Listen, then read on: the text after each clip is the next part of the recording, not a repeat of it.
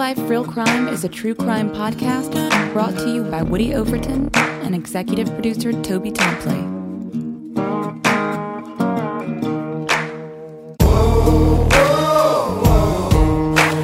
You have the right to remain silent.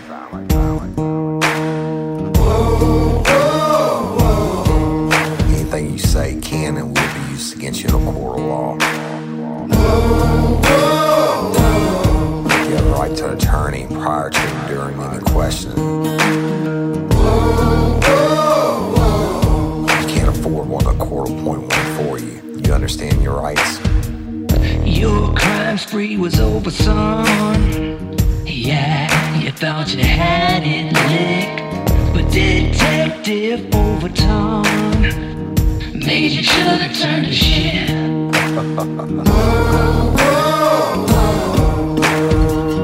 Get ready, you're gonna do time.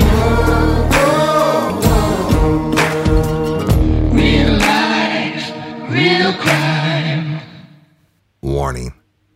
This episode of Real Life, Real Crime, the podcast, may contain descriptions of acts of violence or that are of a sexual nature. It should be for people that are 18 years or older.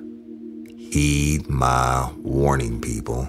I did not get the facts of these cases off of the internet or from some television show. The facts we're retelling you were presented to us by the victims of the crimes or the perpetrators who committed the crimes against the victims.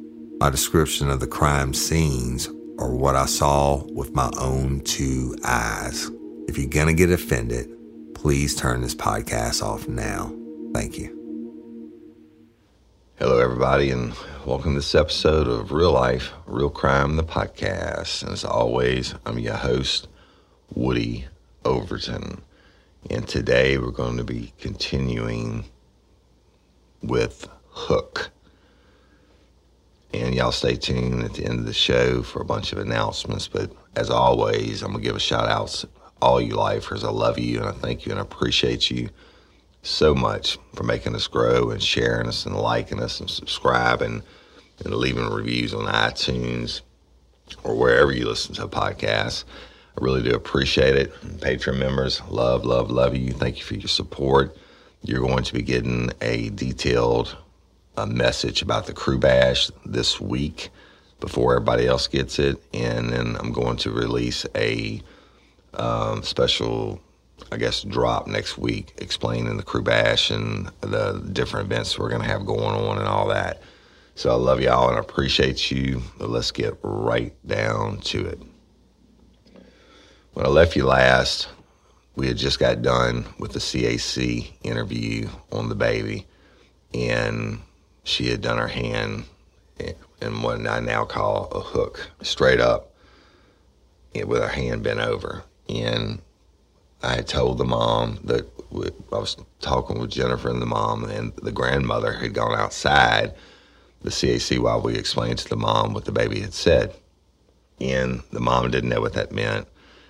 And I was like, okay, well, I'm going to work it now, right?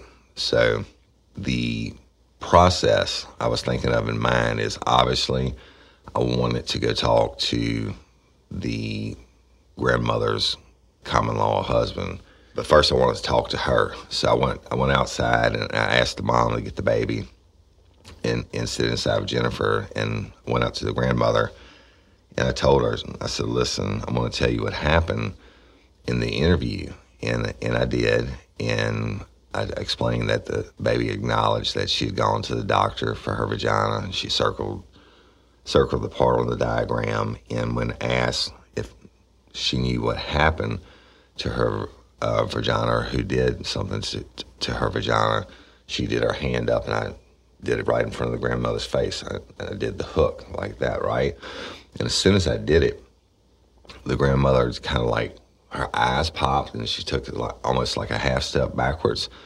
And I was like, holy shit, bitch knows something. And I was like, I said, what's that mean to you? And she said, doesn't mean anything to me. I don't know what you're talking about. I said, oh, no, it means something to you.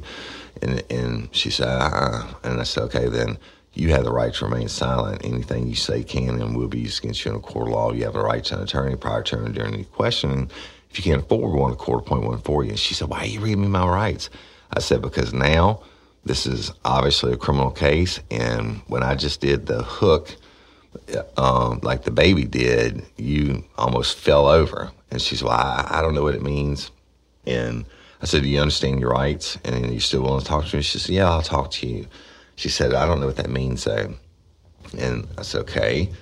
I said, I need to go to your house, and I want to search it.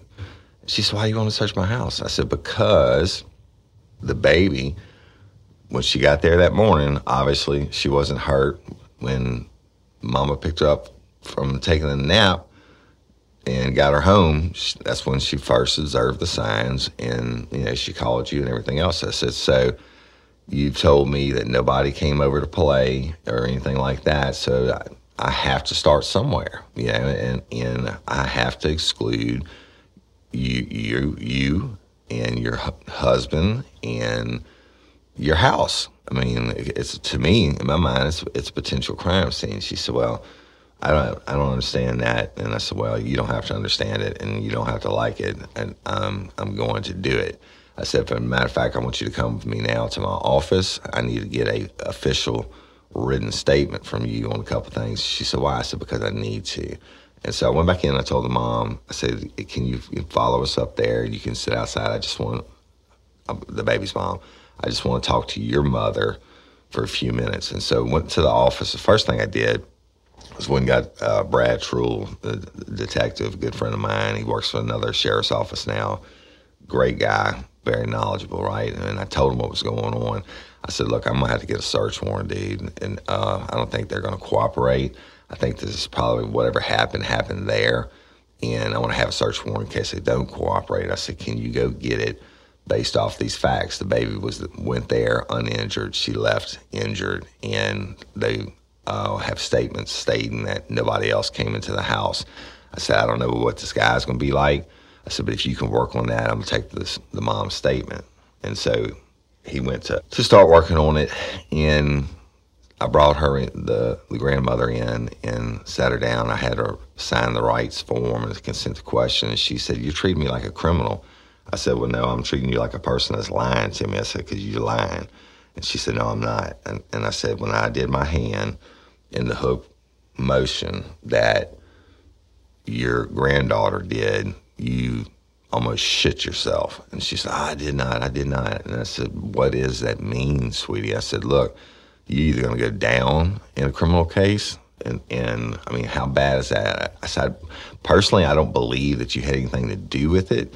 I said, but I think you know more than what you're saying. And I said, otherwise you wouldn't have said to call the cops. And she said, that's right. I said, what does the hook thing mean? She said, I don't know what that means. And I said, all right.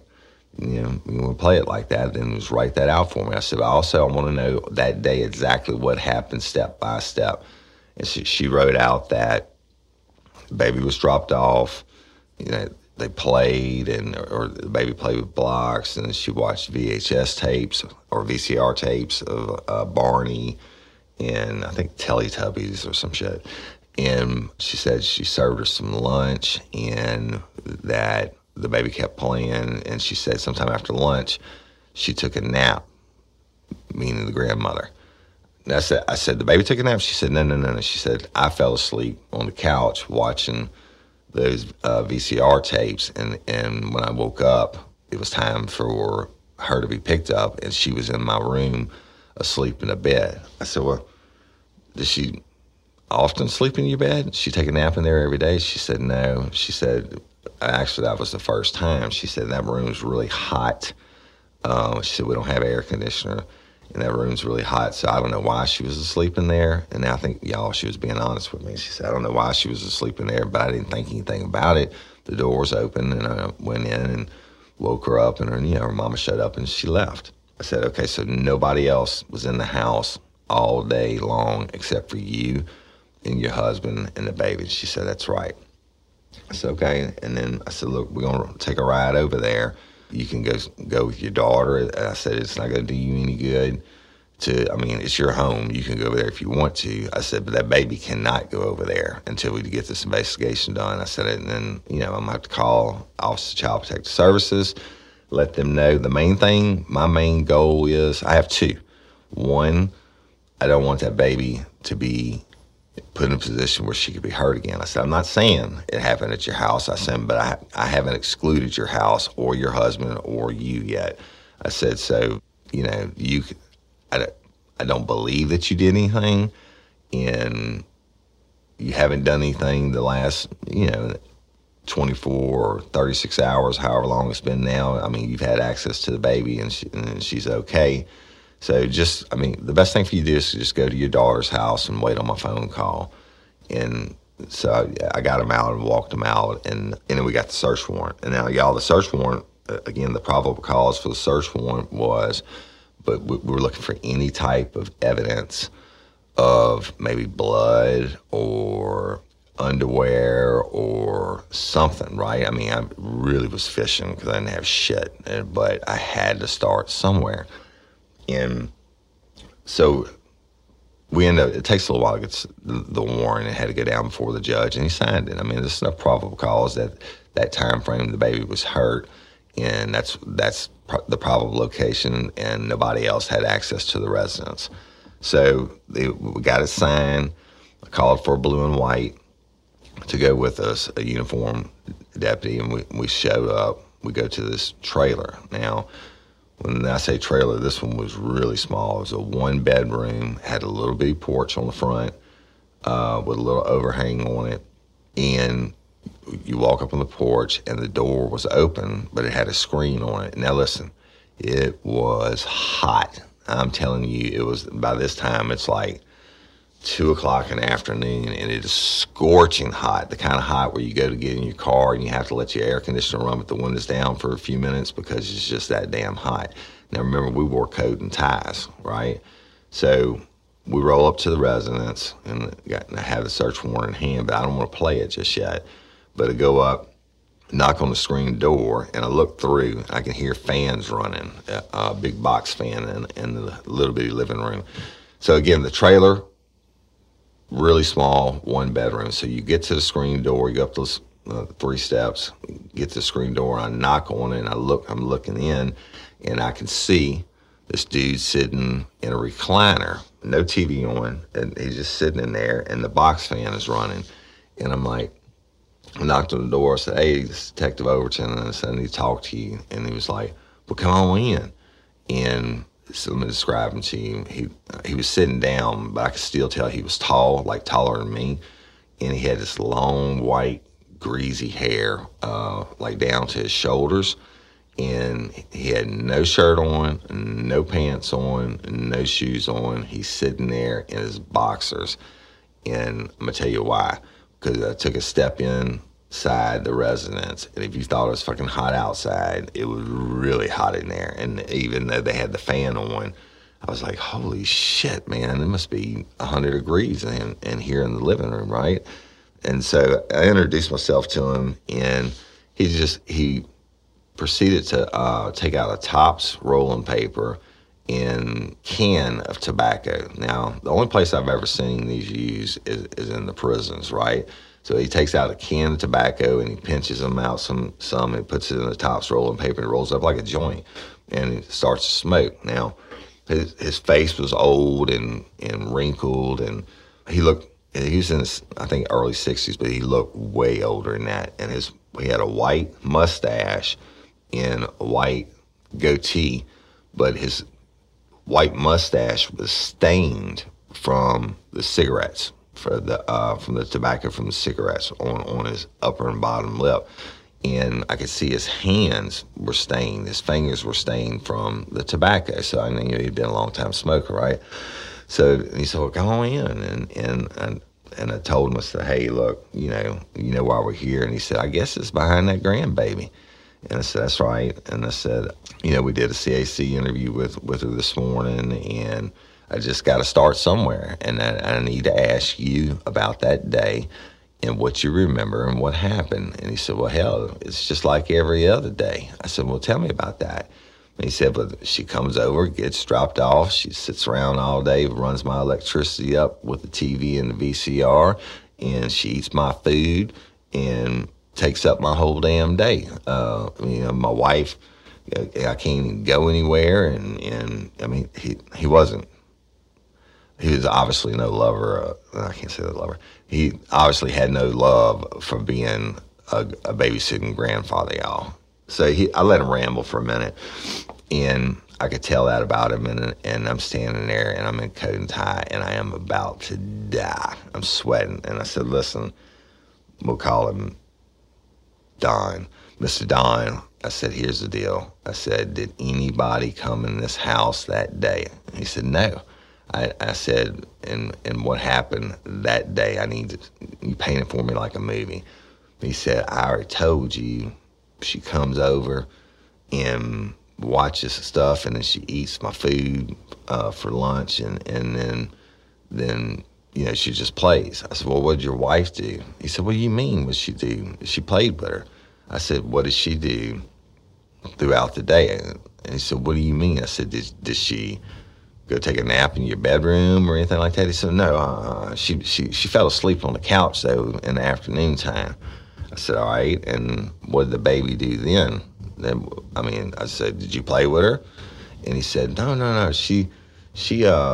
She ended up going in my room and getting into bed and taking a nap." I said, "All right." I said, Does she do that every day?" He said, No, I don't, no, And I said, "Well, why do you think she did it that day?" He said, "I don't know." And I said, "All right." I said, "Well, look, I'm going to advise you your Miranda rights."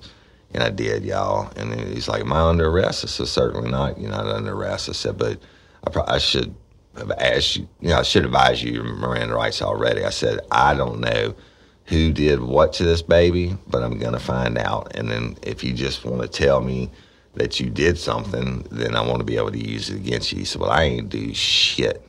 And I said, "All right."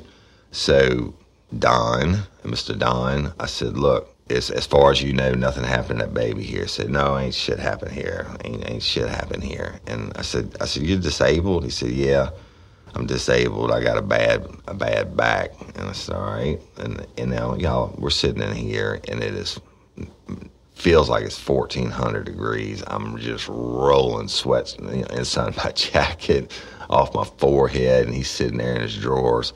So I said, "Mr. Don," I said, "I need to search your place." He said, "What did you mean you gonna search my place?" I said, "I need to search your place." I said, "It's just standard practice. This is a probable crime scene." I said, "I don't know.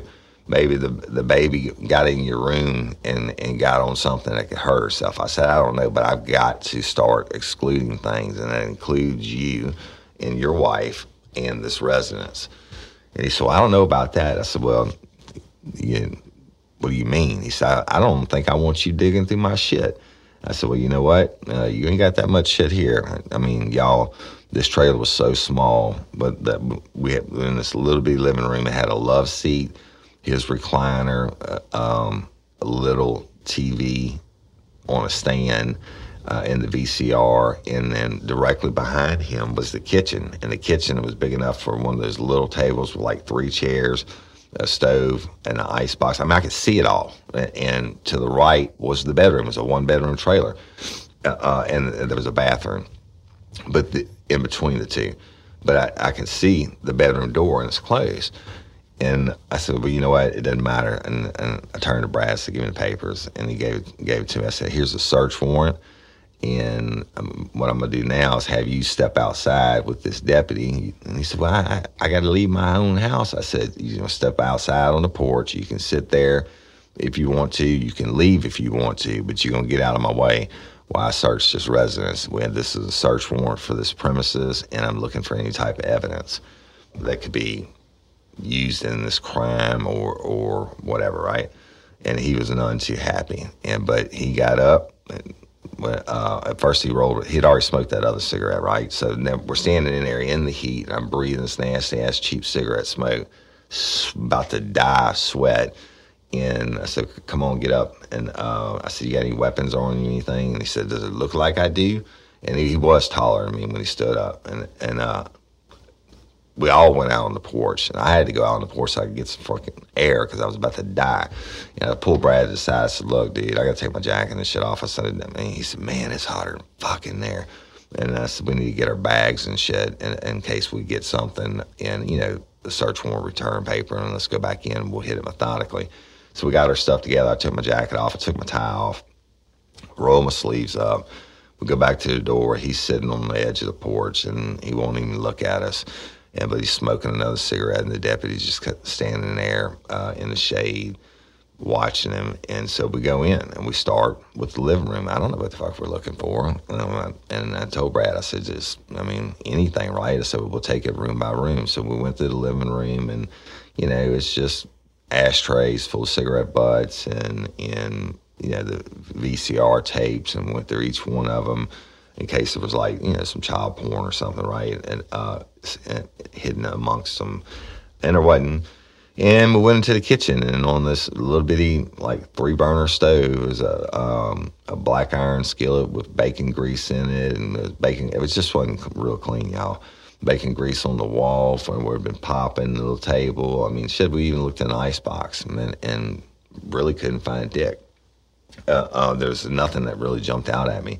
Went into the bathroom, nothing, and just nothing, right? And so then we get to the bedroom, and I open the door, and if you thought it was hot, and now at least in the living room area, they had a box fan that was blowing, and you had a little bit of air movement. You open that bedroom door, and it was a oven. Okay, now they had a fan. Let me describe it to you. You open the door, it's very, very small. Immediately to my right is a little path that goes along the bed. Now, the bed is horizontal in front of me. It's a full-size bed. And then you had to walk around the end of the bed, and there was a closet on that wall with those old sliding brown doors, a real small closet. And then there was a dresser just past the edge of the closet against the wall. And then there was a window, which is immediately on the other side of the bed, and it had a smaller fan in it. But the window was closed, fan was off. And then, but there were 2 bedside tables, one on the far side and one closest to me. And then there was the bed. And so I told him, I said, we just got to start looking. And so I start, with the bed. I'm looking at the bed. I'm getting down to look underneath the bed. And then Brad said, hey, Woody. And I look up, and he's over in a corner by the dresser, and he's holding up a garbage can, a small plastic garbage can. And I said, what is this? He said, check this out.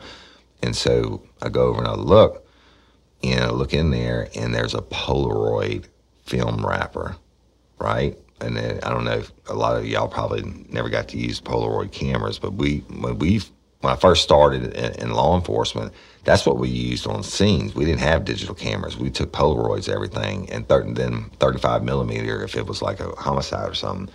So I'm looking at it, I know what it is, and shit, I know Polaroid stuff isn't cheap. And it was on top of the basket. I say on the top, almost the top of the basket. And I'm like, damn, I wonder where the camera's at, bro. He said, I don't know, we need to find it. I said, you're right. So we started looking. He's going through the dresser, and he's going through the closet. And I went back and got on underneath the bed, and then I turned the mattress up, and look, y'all, it was so hot. It must have been like 130. Y'all could probably hear the thunder outside. Sorry about that.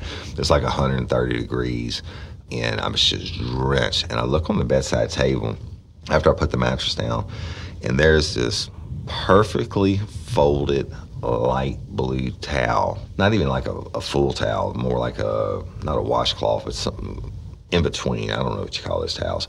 But I looked at it, and it was perfectly folded, and it was, kind of worn down, a little bit threadbare, if you call it, or whatever you want to call it. And it was perfect folded, but I picked it up, and I sniffed it. Now, looking back, no, now I wasn't thinking of the heat or whatever. But it smelled fresh. It smelled downy fresh. And I took that son of a bitch, and I shook it out, and I looked at it on both sides. It didn't have any blood or anything on it. I mean, I really think it probably come out of the dryer that morning. I don't know, or wherever they got their clothes done, because there wasn't a washer dryer in the house.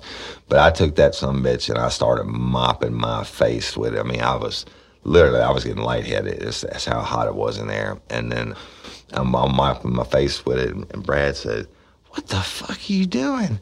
And I looked at him, and he said, "Dude," he said, "Look where that towel was." And I said, "It was on top of the dresser." He said, "Yeah, beside the bed, man." He said, "It's going to be a jizz towel. I bet you money it's a jizz towel." I said, "Well, it may be a jizz towel, but it was a clean one, and I'm about to fucking die." And I used it, and I had it so wet in like 10 seconds I could have wrung it out, right?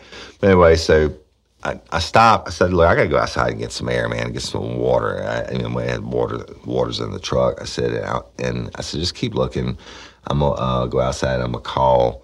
First of all, I'm going to ask him about a Polaroid camera, and then I'm going to call the mom and see what she says separate." So I go out and I said, "Hey, Don, Mr. Don," I said, "You own a Polaroid camera?" And he said, "Nothing I know of."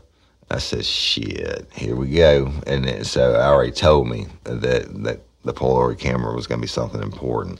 So I go out to the truck and get some water, and I got in, turned the air on full blast, and I called the grandmother, and I said, "Hey," I said, "do you have a Polaroid camera in your house?" And she was like, "I don't know." And I said, "What do you mean you don't know?" She said, "I don't know. We may have had one a long time ago, but I don't know." I said, "So have you bought any Polaroid film recently?" And she was like, "No."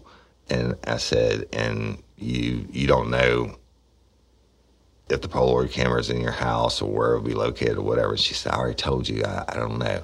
Maybe one time a long time ago, but I haven't seen it, and I didn't buy any film or anything else." I was like, "Cool." So I go back in and cooled off a little bit, and then when I was going back in, he said, "It's hot in there, huh?" The Don said, "It's hot in there, huh, bud?" I said, "Yeah." He said, "You can open that window and turn that box fan on." I said, "Yeah, I'm not going to do that because, we're looking for shit, right? I don't want something to get blown away."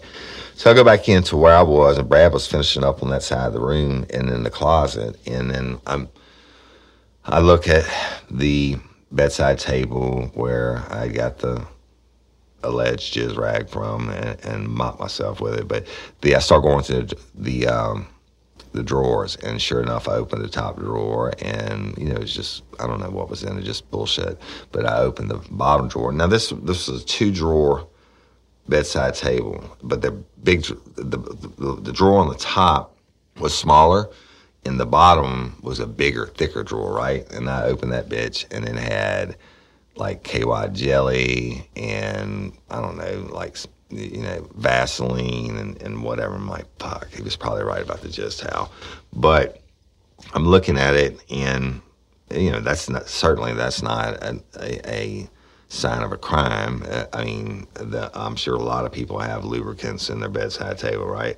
But I'm looking at the dresser, and I'm like, I told Brad, I said, "We're missing something, bro." I said, we got to go over this room again. I said, the closet and what have you. And so we start going over it again. I went under the bed again. I made sure there was nothing taped under the bed. And then finally I came back to the dresser. I'm like, if you're going to keep your shit and you'll be masturbating right here, then it would serve your purpose if you're going to use a camera. And now when you had the wrapper in the garbage can, which we did end up taking, but we had the white gloves on too, y'all, the rubber gloves, which made it even hotter. So we took that and we did bag that without barely touching it in case we needed to get DNA or fingerprints off of it. But I go back to this dresser, and I start fucking with the drawer, the one that had the KY jelly and stuff in it, and I'm messing with it, and I pull it out to the end, and it's on like a roller on the end. And then I kind of forcefully pulled it, and pop, some bitch came out. And I'm like, oh, because a lot of times they'll have a void at the bottom. That's where people hide their drugs and stuff. I pull it out, and I get down, I get my light, and I look in. Boom, bitches, there's a Polaroid camera. And quadruple boom, bitches, there's pictures, Polaroid pictures, and scattered in the bottom. And I told Brad, I said, "Jackpot." I said, "Come here." And now we're in this tight spot. I said, "Look," and then I said, "Take a picture of it." And he took a picture of the camera in there with these Polaroids, and they were kind of just thrown in there. And I said, "Look, I'm gonna get them out one at a time." I said, "Get a bag. We're gonna label them. I want you to take a picture of each one of them when we come out, a digital picture of each one, and we're going to put them in a bag in case we can get fingerprints. I didn't know what was on it. I mean, but I just knew that we had something, right? So I reach in and take the camera out, and I think it had like 4 shots. I opened it. It had 4 shots left in it, 4 pictures left to take. And we took it, bagged it, and I start pulling out I think there was 6 or 7 Polaroids, and I pull from the back first. And it was a picture, a Polaroid of a naked woman. Her face was not in, or her hands were covering her face, and it showed her breasts and her vagina. And I'm thinking, this is grandma, right? But no proof. And I gave it to him. I reached to the back and pull it out, another one. And there were 3 of, I believed it to be the grandma, and naked now, and each one she'd cover her face, but and one of them she had her vagina displayed, using her hands, the vagina display. So these are close-up Polaroids, y'all. And I'm like, well, certainly she didn't take this picture herself, right? So they damn well knew they had a Polaroid camera, and they damn well were lying to me about not having a Polaroid camera. It could have been they were embarrassed, whatever, right? But I'm still digging.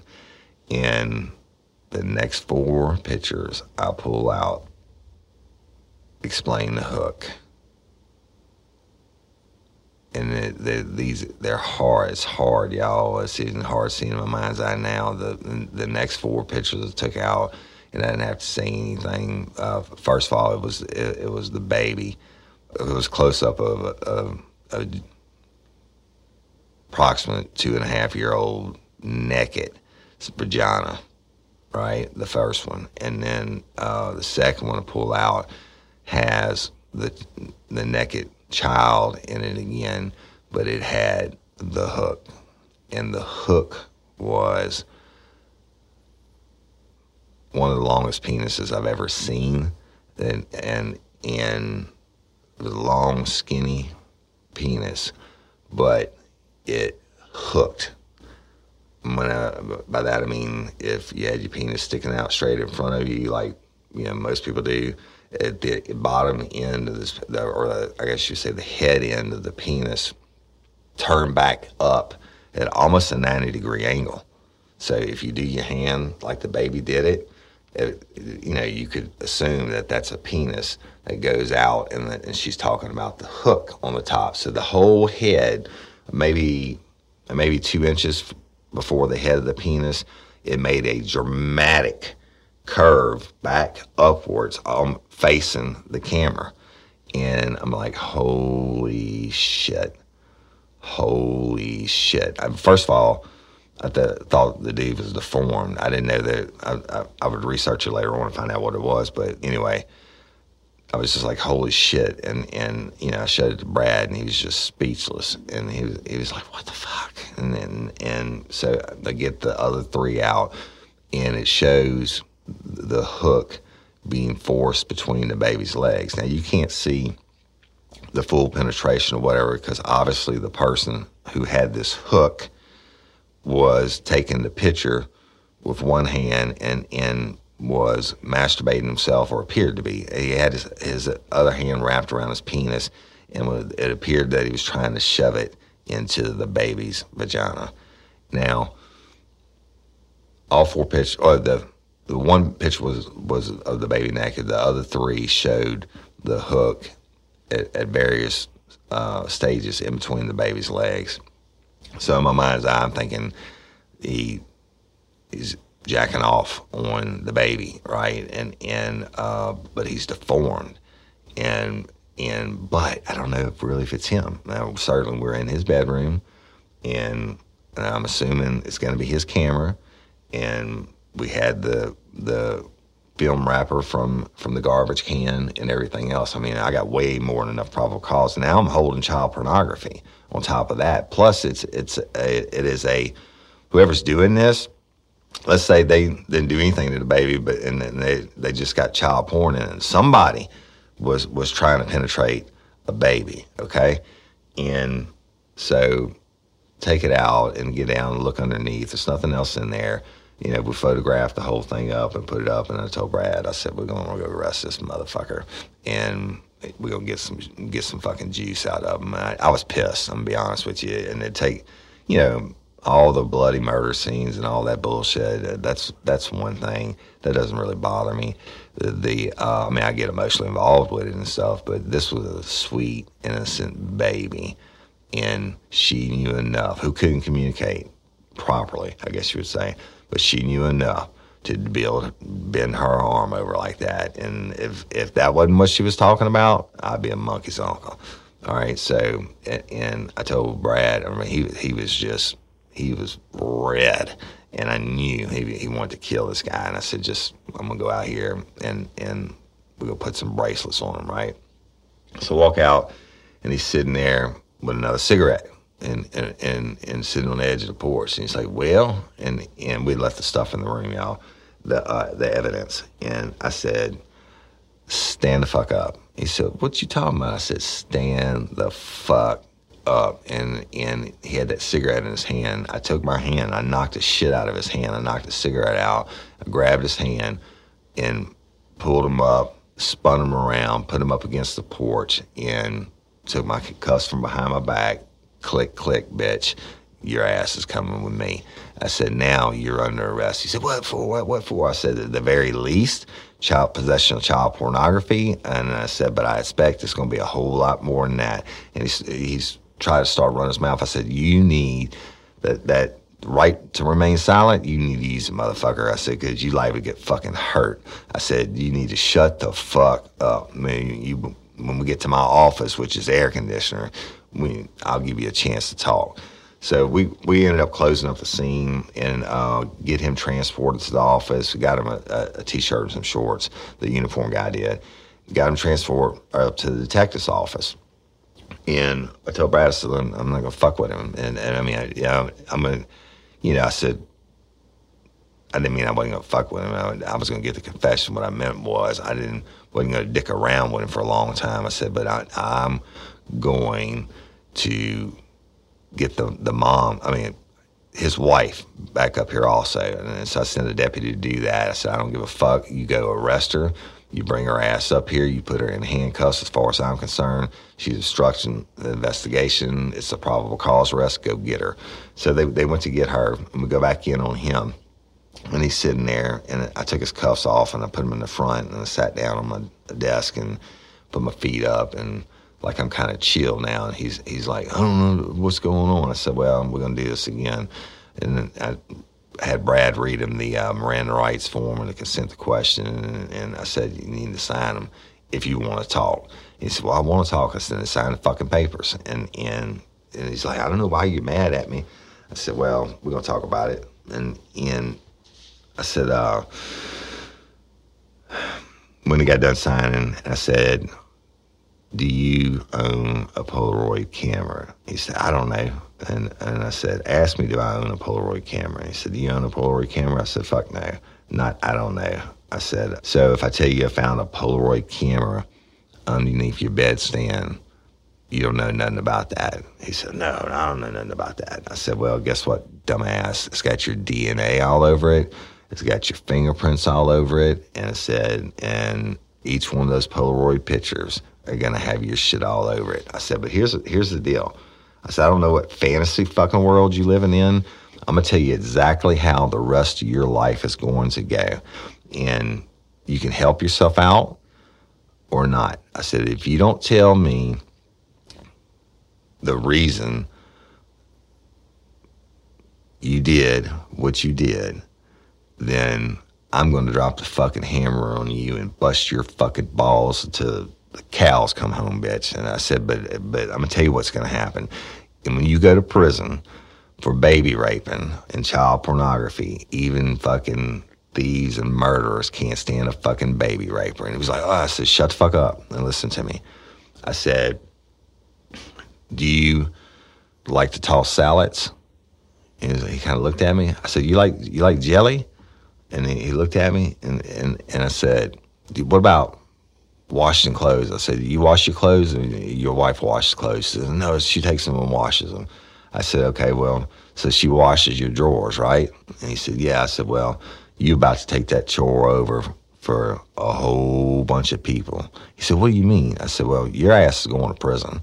And unless you can give me a viable excuse and you want to confess and show remorse and tell me what happened, I said, I'm gonna bust your fucking ass on these charges. And when I put that baby on the stand and she's able to point out that it's you that did this to her, you're going away for aggravated rape, and that's a death penalty case, first of all. I said, not only one's ever been solved in the state of Louisiana. I said, but I don't want you to die.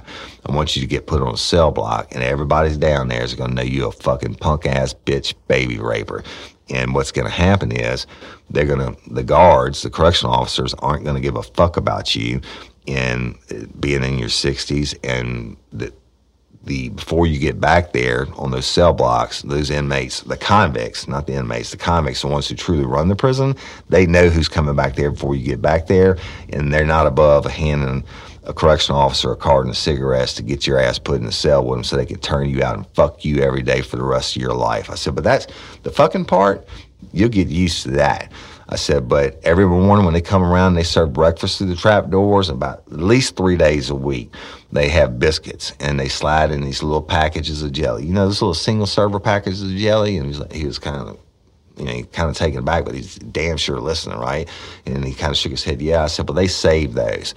And I said, and your bull is going to, when he has enough, over a couple of days, he's going to get naked, and he's going to make you jack him off, and then when he gets ready, he's going to bend over, he's going to have you open up those packets of jelly, and you're going to put that jelly on his asshole, and you're going to swash it around with your tongue while you jack him off. I said, then I hope you like high-protein shakes, because when he gets ready to have an orgasm, he's going to turn around and put his dick down your throat, and you're going to swallow every bit of it, and don't you dare spill a drop. Man, this motherfucker's eyes were bigger than shit. I said, that's called tossing salads. And I said, and the protein drink. I forgot to tell you about that ahead of time. I said, but you're going to toss salads, bitch, and you're going to get fucked in the ass because you're a baby raper. I said, and the washing drawers, when he doesn't feel like fucking you or having an orgasm, he's going to have other people that are going to drop off their prison-issued underwear, and you're going to hand wash the shit stains out of them. The reason they do that is because instead of turning their underwear back in every week and getting another pair that 2,000 other inmates have worn and farted in over the years, they hold on to their own underwear and they wash them by hand so they don't have to get somebody else's jizz or shit stains or whatever in it. I said, you are going to be tossing salads and washing dirty fucking drawers and having high protein shakes for the rest of your life. And man, his face was just big and color drained out of it and everything else. And y'all, I didn't give a fuck. I mean, he's a fucking punk ass baby rapist, and I knew it, but I had to be able to prove it. I said, so now I'm going to ask you a series of questions, and you can answer them or not. I don't give a fuck. I already got enough. We're going to get your DNA off all that shit. We're going to get the baby to testify, and you're done. I said, now, the flip side of it is, if something happened, then you need to tell me. And he was like, he looked at me. I said, well, I mean, your wife's asleep on the couch and you got this baby being, I'm coming down on him, y'all, soft. I said, you got this baby being dropped off every day using your electricity. I'm using his words against him. Using your electricity, eating your food, and shit, if you want to have sex with your wife during the middle of the day, you can't even do that because the baby's always there. And he was like, yeah. And I said, but and then the baby, your wife's asleep, and this baby goes and gets in your bed, and you go in there maybe to get her out of the bed, and maybe she grabs your dick. And she's, babies like to play with things. Maybe she grabbed your dick, and you got hard, and hey, I know you didn't fully penetrate her, but you're a human being, you're a man, and you need to have release. So, I mean, if you masturbated, that's one thing, dude. I said, but otherwise, I'm going to call it a rape. I said, but you got to tell me. You got to tell me. And he was thinking, boy, he was thinking real hard. And he said, can I have a smoke? Can I have a smoke? I said, fuck no, you can't have a smoke. And then I reached aside my desk and I pulled out a pack of smokes. Now, y'all always kept them there for interrogations. When I knew people smoked like that, I threw them on the desk in front of us. I said, there's a pack right there. I said, you tell me the fucking juice of what happened, and you can smoke the whole pack. I don't give a fuck. He said, you let me go have a smoke. And he said, I need to take a shit. I need to take a shit. And I was like, yes. Every case I ever worked where I got a great confession and I took a guy out and let him smoke and then he had to shit, I knew I was going to get a confession. What they're doing is he's delaying. He's trying to figure out in his mind what he's going to say. Y'all apologize about the thunder. What he's going to say to minimize his fucking evilness, right? And so we took him down and took him outside the back area door, let him smoke, and took him up and sent him in the stall. And he went in there and he must have had, well, I guess it was a nervous shits, but he was in there blowing it up, blowing the shit out. And he gets up and flushes it, and he comes out. And I said, now you ready? He said, I'm ready. I'm going to tell you exactly what happened. So we go back in, we sit down, and he said, well, she came over like she'd been come over for a couple of weeks, and she's eating my food, and she's always climbing on me and, you know, sitting in my lap and grinding on me. I said, I get that. And I said, you know, that's how kids do. They bounce. I bet she was bouncing all over. He said, yeah. And he said, my wife, that bitch fell asleep, and the baby got up and went into the bedroom, and I went in there to get her to make sure she was safe, and then she grabbed my dick, and I started to get hard, and you know, and I just had to do what a man has to do. And I said, I understand that. I said, well, tell me about the Polaroid camera. And he was like, he stopped, and I said, well, I mean, look. Maybe you didn't want to fully penetrate her. Maybe you didn't fully want to rape her, and you didn't want to get in trouble for it. So you take the Polaroid camera out and you snap some pictures of it so you can use later on, right? And instead of fully raping her, he said, yeah, that's what I did. And he said, I took some pictures of her. I said, how many? He said, he said maybe 3 or 4. He said, because it was the camera made a lot of noise and I didn't want to wake my wife up. I said, let me ask you something. I said, that baby went in that room like that, like I did today? He said, yes, sir. And she sure did. I said, let me tell you something. It has 150 fucking degrees in that room. And he said, oh, no. I opened the window and turned the fan on so we'd have some air. I'm like, yeah, you just fucked yourself, right? Not, I mean, he admitted to the pictures, but in my mind's eye, you going in there to spend a little time if you're going to open the window and turn the fan on. And so he said that he masturbated on her, and then I asked him, I said, I got to ask you something. I said, look, I've been around a long time, and I've seen a lot of porn, and, you know, done a lot of things. I said, that's you in the picture? And I had Brad pull on him. He said, yeah. I said, well, initial that this is you. This was on our photocopy of it, y'all. He had printed them out. I said, initial that this is you, and he did. And it was the one that it was, I think it was 3 where he had his dick in the picture, and 1 of the baby by itself. I said, initial that you took these, and write what day you took it. And he was cooperating now, what day you took it. And then I said, okay, I want to ask you about this. He said, what? I said, what the fuck is wrong with your dick? and he was like, oh man, I got a disease. I'm thinking, you got fucking something. And I said, well, I need you to explain that, because obviously that's better than having a tattoo on your dick that's you, right? I said, now we can get a search warrant. We can take you to the hospital. We can have them hook you up to a Doppler machine where they wire your dick and give you a hard-on shot and, you know, make your, if that's you, and it'll do, you know, your dick's going to curl up anyway. He said, that's right. And he said, but I can't even really keep it hard long. He said, because of the curl and the blockage I have in it. He said, but it only curls when it gets hard.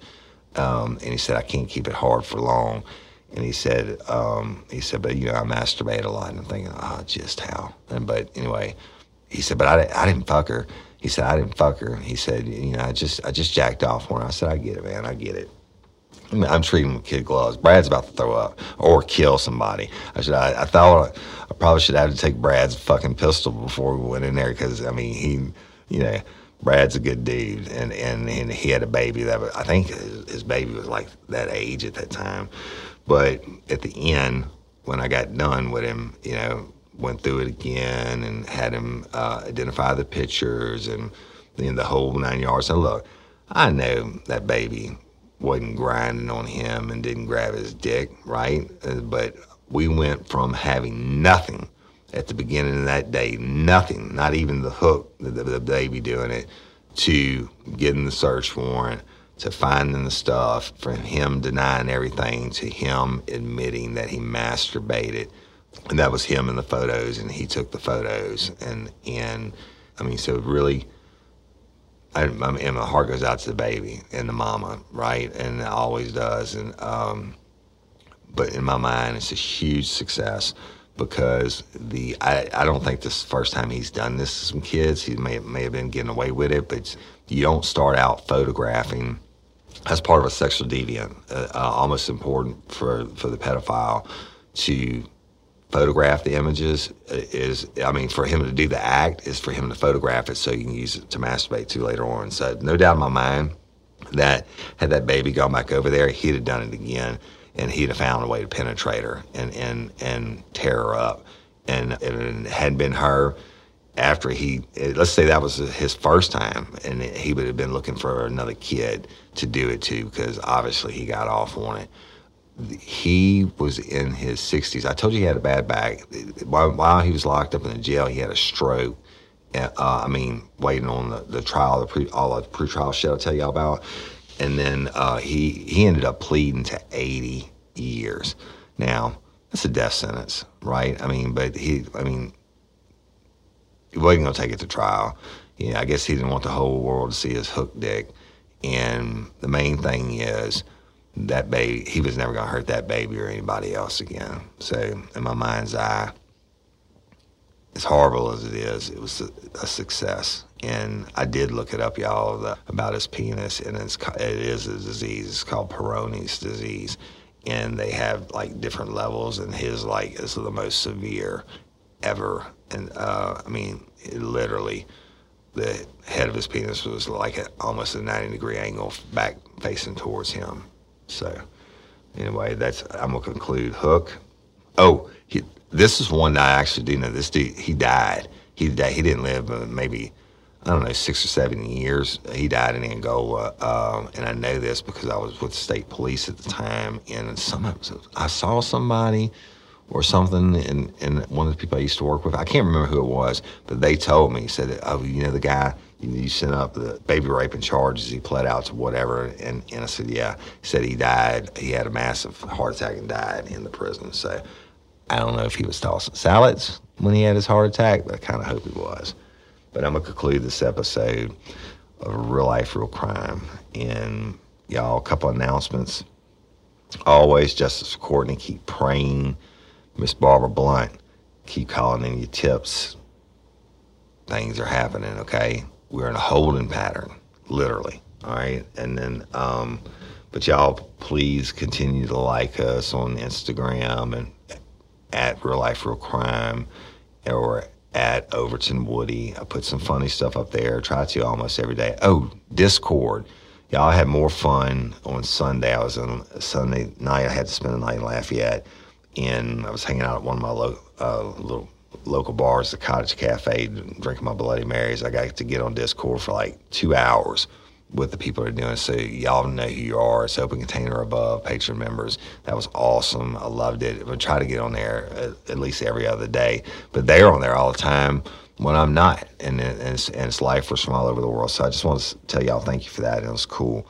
And y'all know all our Facebook pages, Real Life, Real Crime, Friends, Fans, and Crew. If you're not a member, go ask to be approved. And our Dream Team moderators, best in the world, will get you approved. But only go if you like true crime. And it's not for the faint of heart. Now, we have other pages, Real Life, Real Crime Lanyap page.